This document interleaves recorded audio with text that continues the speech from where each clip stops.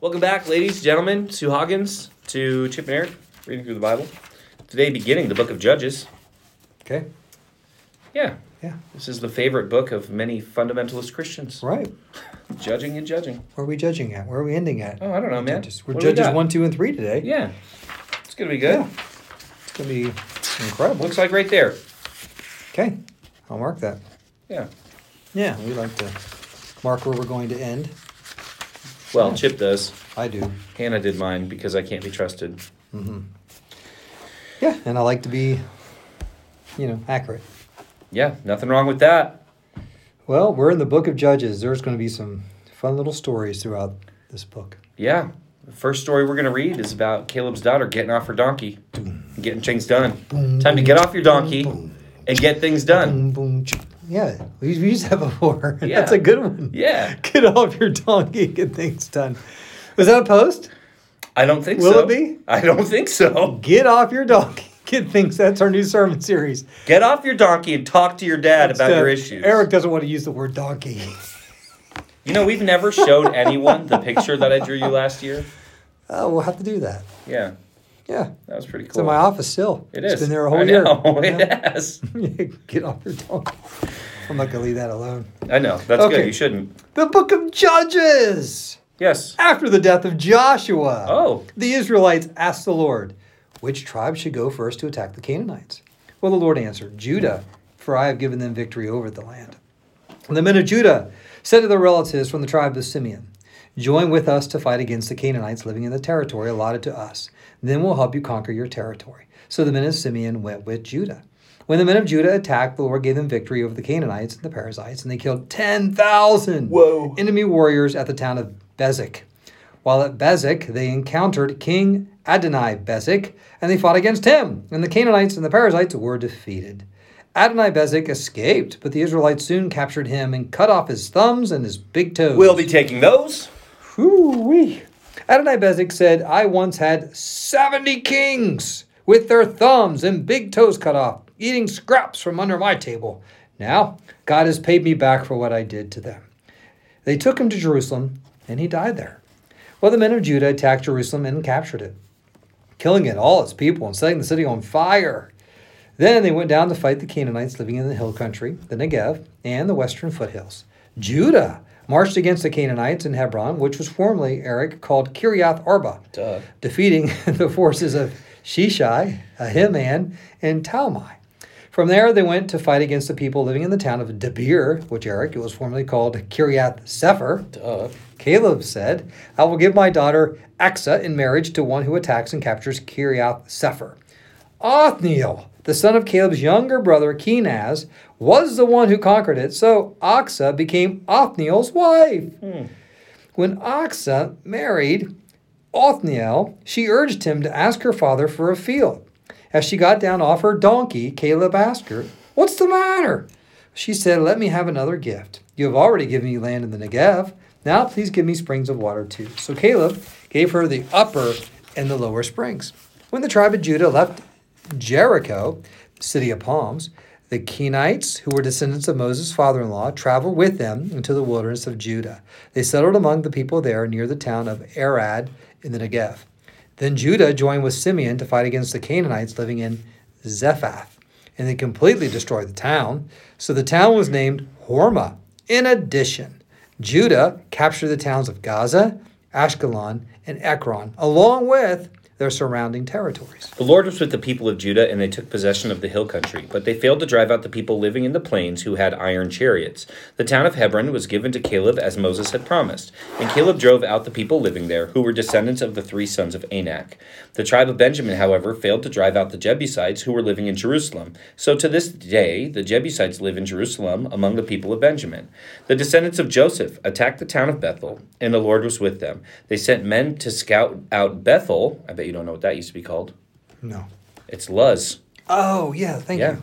They confronted a man coming out of the town and said to him, Show us a way into the town, and we will have mercy on you. So he showed them a way in, and they killed everyone in the town except that man and his family. Later, the man moved to the land of the Hittites, where he built a town. He named it Luz, which is its name to this day. The tribe of Manasseh failed to drive out the people living in Beth Shan, Tanakh, Dor, Ibleam, Megiddo, and their surrounding settlements, and because the Canaanites were determined to stay in the region.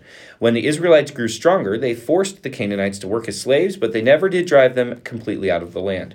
The tribe of Ephraim failed to drive out the Canaanites living in Gezer, so the Canaanites continued to live there among them.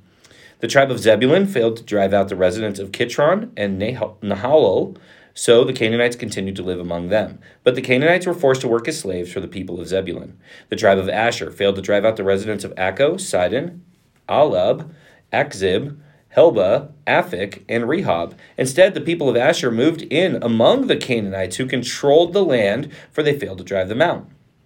Likewise, the tribe of Naphtali failed to drive out the residents of Beth Shemesh and Beth Anath. Instead, they moved in among the Canaanites who controlled the land. Nevertheless, the people of Beth Shemesh and Beth Anath were forced to work as slaves for the people of Naphtali. As for the tribe of Dan, I know you were wondering, the Amorites forced them back into the hill country and would not let them come down into the plains.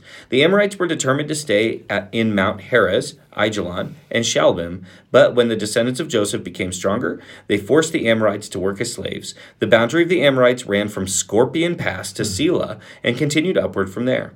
The angel of the Lord went up from Gilgal to Bochim and said to the Israelites, I brought you out of Egypt into this land I swore to give your ancestors, and I said I would never break my covenant with you. For your part, you were not to make any covenants with the people living in this land. Instead, you were to destroy their altars. But you disobeyed my command. Why did you do this? So now I declare that I will no longer drive out the people living in your land. They will be thorns in your sides, and their gods will be a constant temptation to you. When the angel of the Lord finished speaking to all the Israelites, the people wept loudly. So they called the place Bochim, which means weeping. And they offered sacrifices there to the Lord. Wow, that's an incredible reading. Hey, if we planted a church at Scorpion Pass, what a cool name, Scorpion Pass Community Church. Yeah, I mean, that would be honestly, incredible. Chip, if hear me out on this. Okay. That's a great name no matter where we plant a church. It's a great name. After Joshua, continue our reading. After Joshua sent the people away, each of the tribes left to take possession of the land allotted to them. And the Israelites served the Lord throughout the lifetime of Joshua.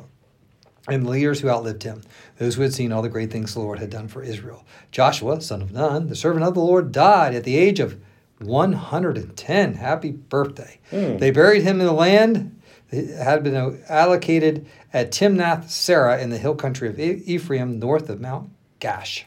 After that generation died, another generation grew up and did not acknowledge the Lord or remember the mighty things he had done for Israel. The Israelites did evil in the Lord's sight and served the images of Baal. They abandoned the Lord, the God of their ancestors, who had brought them out of Egypt. They went after other gods, worshiping the gods of the people around them. And they angered the Lord. They abandoned the Lord to serve Baal and the images of Ashtoreth. This made the Lord burn with anger against Israel, so he handed them over to raiders who stole their possession. He turned them over to their enemies all around, and they were no longer able to resist them. Every time Israel went out to battle, the Lord fought against them, causing them to be defeated, just as he had warned, and the people there were in great distress. Then the Lord raised up judges to rescue Israelites from their attackers. Yet Israel did not listen to the judges, but prostituted themselves by worshiping other gods. How quickly they turned away from the path of their ancestors, who walked in obedience to the Lord's commands. Whenever the Lord raised up a judge over Israel, he was with that judge and rescued the people from their enemies throughout the judge's lifetime. For the Lord took pity on his people, who were burdened by oppression and suffering. But when the judge died, the people returned to their corrupt ways, behaving worse than those who had lived before them. They went after other gods, serving and worshiping them, and they refused to give up their evil practices and stubborn ways. So the Lord burned with anger against Israel. He said, because these people have violated my covenant, which I made with their ancestors, and have ignored my commands, I will no longer drive out the nations that Joshua left unconquered when he died. I did this to test Israel, to see whether or not they would follow the ways of the Lord as their ancestors did. That is why the Lord left those nations in place. He did not quickly drive them out or allow Joshua to conquer them all. These are the nations that the Lord left in the land to test those Israelites who had not experienced the wars of Canaan. He did this to teach warfare to generations of Israelites who had no experience in battle. These are the nations, the Philistines, which are those living under the 5 Philistine rulers, all the Canaanites, the Sidonians, and the Hivites living in the mountains of Lebanon from Mount Baal Hermon to Lebo Hamath. These people were left to test the Israelites, to see whether they would obey the commands the Lord had given to the ancestors through Moses. So the people of Israel lived among the Canaanites, Hittites, Amorites, Perizzites, Hivites, and Jebusites, and they intermarried with them. Israel's sons married their daughters, and Israelite daughters were given in marriage to their sons. And the Israelites served their gods. The Israelites did evil in the Lord's sight. They forgot about the Lord their God. They served the images of Baal and the Asherah poles. And then the Lord burned with anger against Israel, and he turned them over to King Cushan-Rishathaim of Aram Naharaim. And the Israelites served Cushan-Rishathaim for 8 years. But when the people of Israel cried out to the Lord for help, the Lord raised up a rescuer to save them. His name was Othniel, the son of Caleb's younger brother, Kenaz. The Spirit of the Lord came upon him, and he became Israel's judge. He went to war against King Cushan-Rishathaim of Aram, and the Lord gave Othniel victory over him. So there was peace in the land for 40 years. Then Othniel, son of Kenaz, died. Once again, the Israelites did evil in the Lord's sight, and the Lord gave King Eglon of Moab control over the Israel because of their evil. Eglon enlisted the Ammonites and the Amalekites as allies, and he went out and defeated Israel, taking possession of Jericho, the city of palms.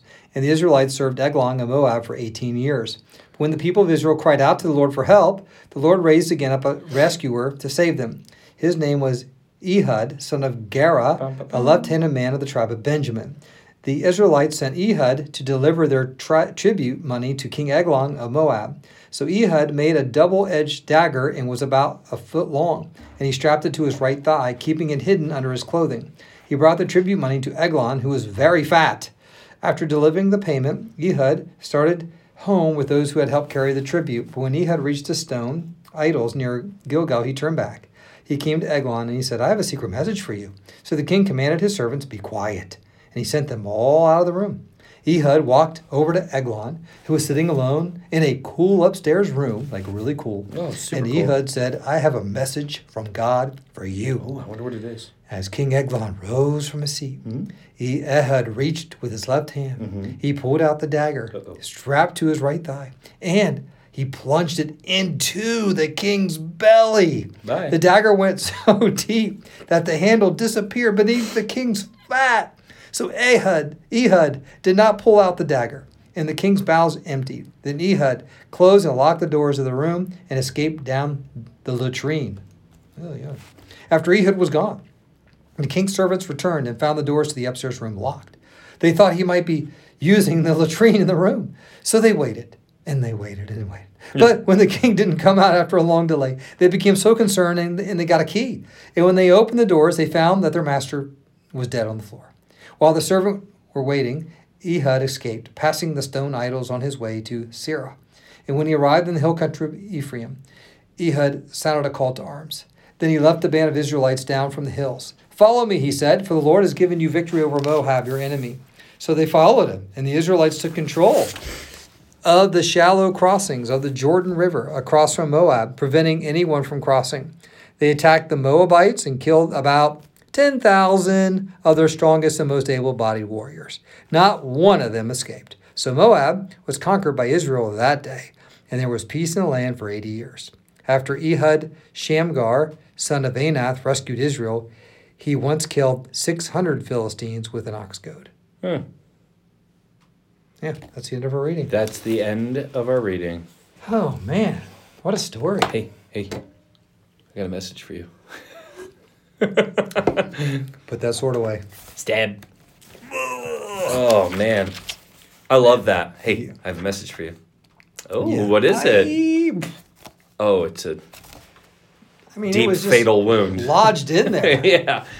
Yeah. He lost a perfectly good dagger that day. I think people overlook that, and the fact that he had to crawl down a toilet. He was like, "Oh, darn." Yeah.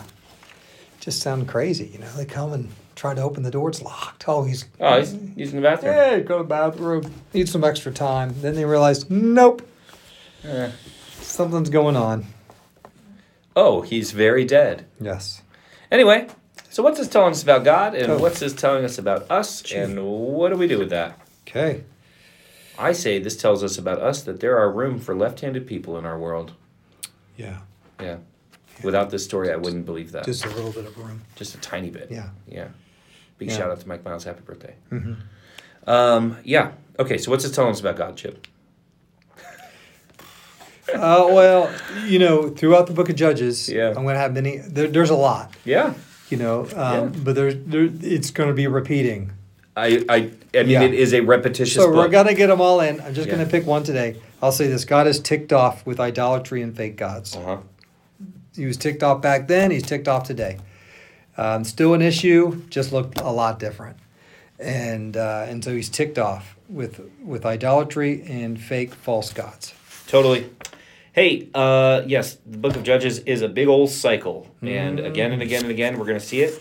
God is ticked off with false gods. And I will say this, when things are going really well for us, we are quick to embrace those false gods. We are quick to stray when things are going well for us. I mean, look at the church in the United States, right? Like, we have the exact environment we need to spread the gospel. We have religious liberty, freedom of speech, and a separation of church and state. We could spread the gospel like crazy. Not to mention all the resources we have to get it out. Oh, yeah, yeah. You know, the avenue. So many, Yeah. so much. And yet we worship the idol of comfort and complacency and, reputation. And so things are going well. So we worship the idols and think you know what comes next. You heard the story. So Boom, boom, boom. I would say that.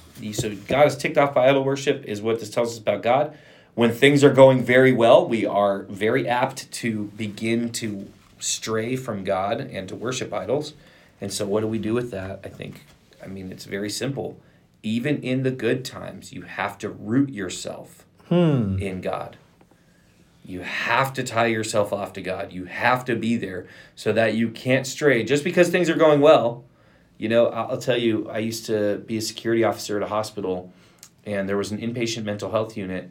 And so many times people would end up in that unit because they would say, well, I was feeling a lot better, so I stopped taking my medications. Yeah, that's a good point. You know, and so what happens is we think things are going pretty darn good, Yeah. and we start to convince ourselves that they're going pretty good regardless of God, not because of God. And so we start to stray, and causes us to fall into idol worship, whatever kind. Yeah, I've heard that so many times, and it's true.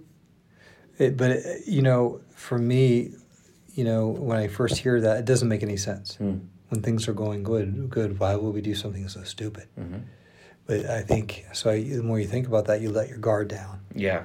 And you know, it's just, you know, when things are tight and difficult and challenging, like you're more intense. There's more of a hunger. Focus. There's more of a need. Like I remember, you know, just for years, just wrestling through and trusting God and praying for getting rid of our debt. And then when it was finally done with, you know, I remember thinking and praying like, I lost that intensity for putting God first in my finances. I was doing it, but it just the intensity of it, you know, the sensitivity to it. When I had the debt, you know, I was more like locked in, more hungry, more longing, asking for help, intensity, focused. And now, you know, I've lost that edge. At times, I find that I've lost that edge with that, and you become complacent. Yeah, and I don't think it's an active thing, right? Like it fades. Yeah. It's in marriages, you know, sometimes your wife, I don't know, maybe your husband too, but I don't have a husband. You know, my wife will come to me with a concern, and for a while, I will address that concern, and I'll get after it, and I'll actively attack that deficiency that I have as a husband. And over time, and then it gets to a good spot where, you know, like, okay, we're kind of past that thing. Sure. And then I'll find myself right back into it because, okay, well, that conversation's over and that thing's done. And that's what's happening here with Israel is, oh, good, things are back to normal. Good, praise God, everything's great. And then they forget. It's not active. It's not like they're like, okay, thanks God for the bailout and now we're done with you. You know, it erodes. It fades. Yeah, good.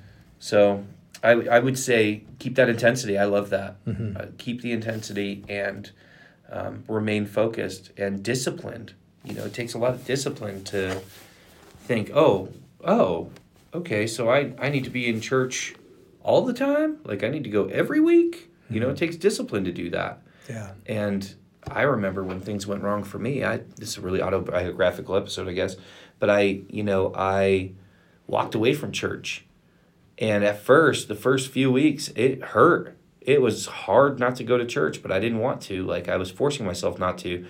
After a while, it just was, oh, yeah, no, I'm just not going to church. And then when you finally do go back, you're like, I remember why I need this so bad, and it's just, it fades. It fades if you let it. So don't let it.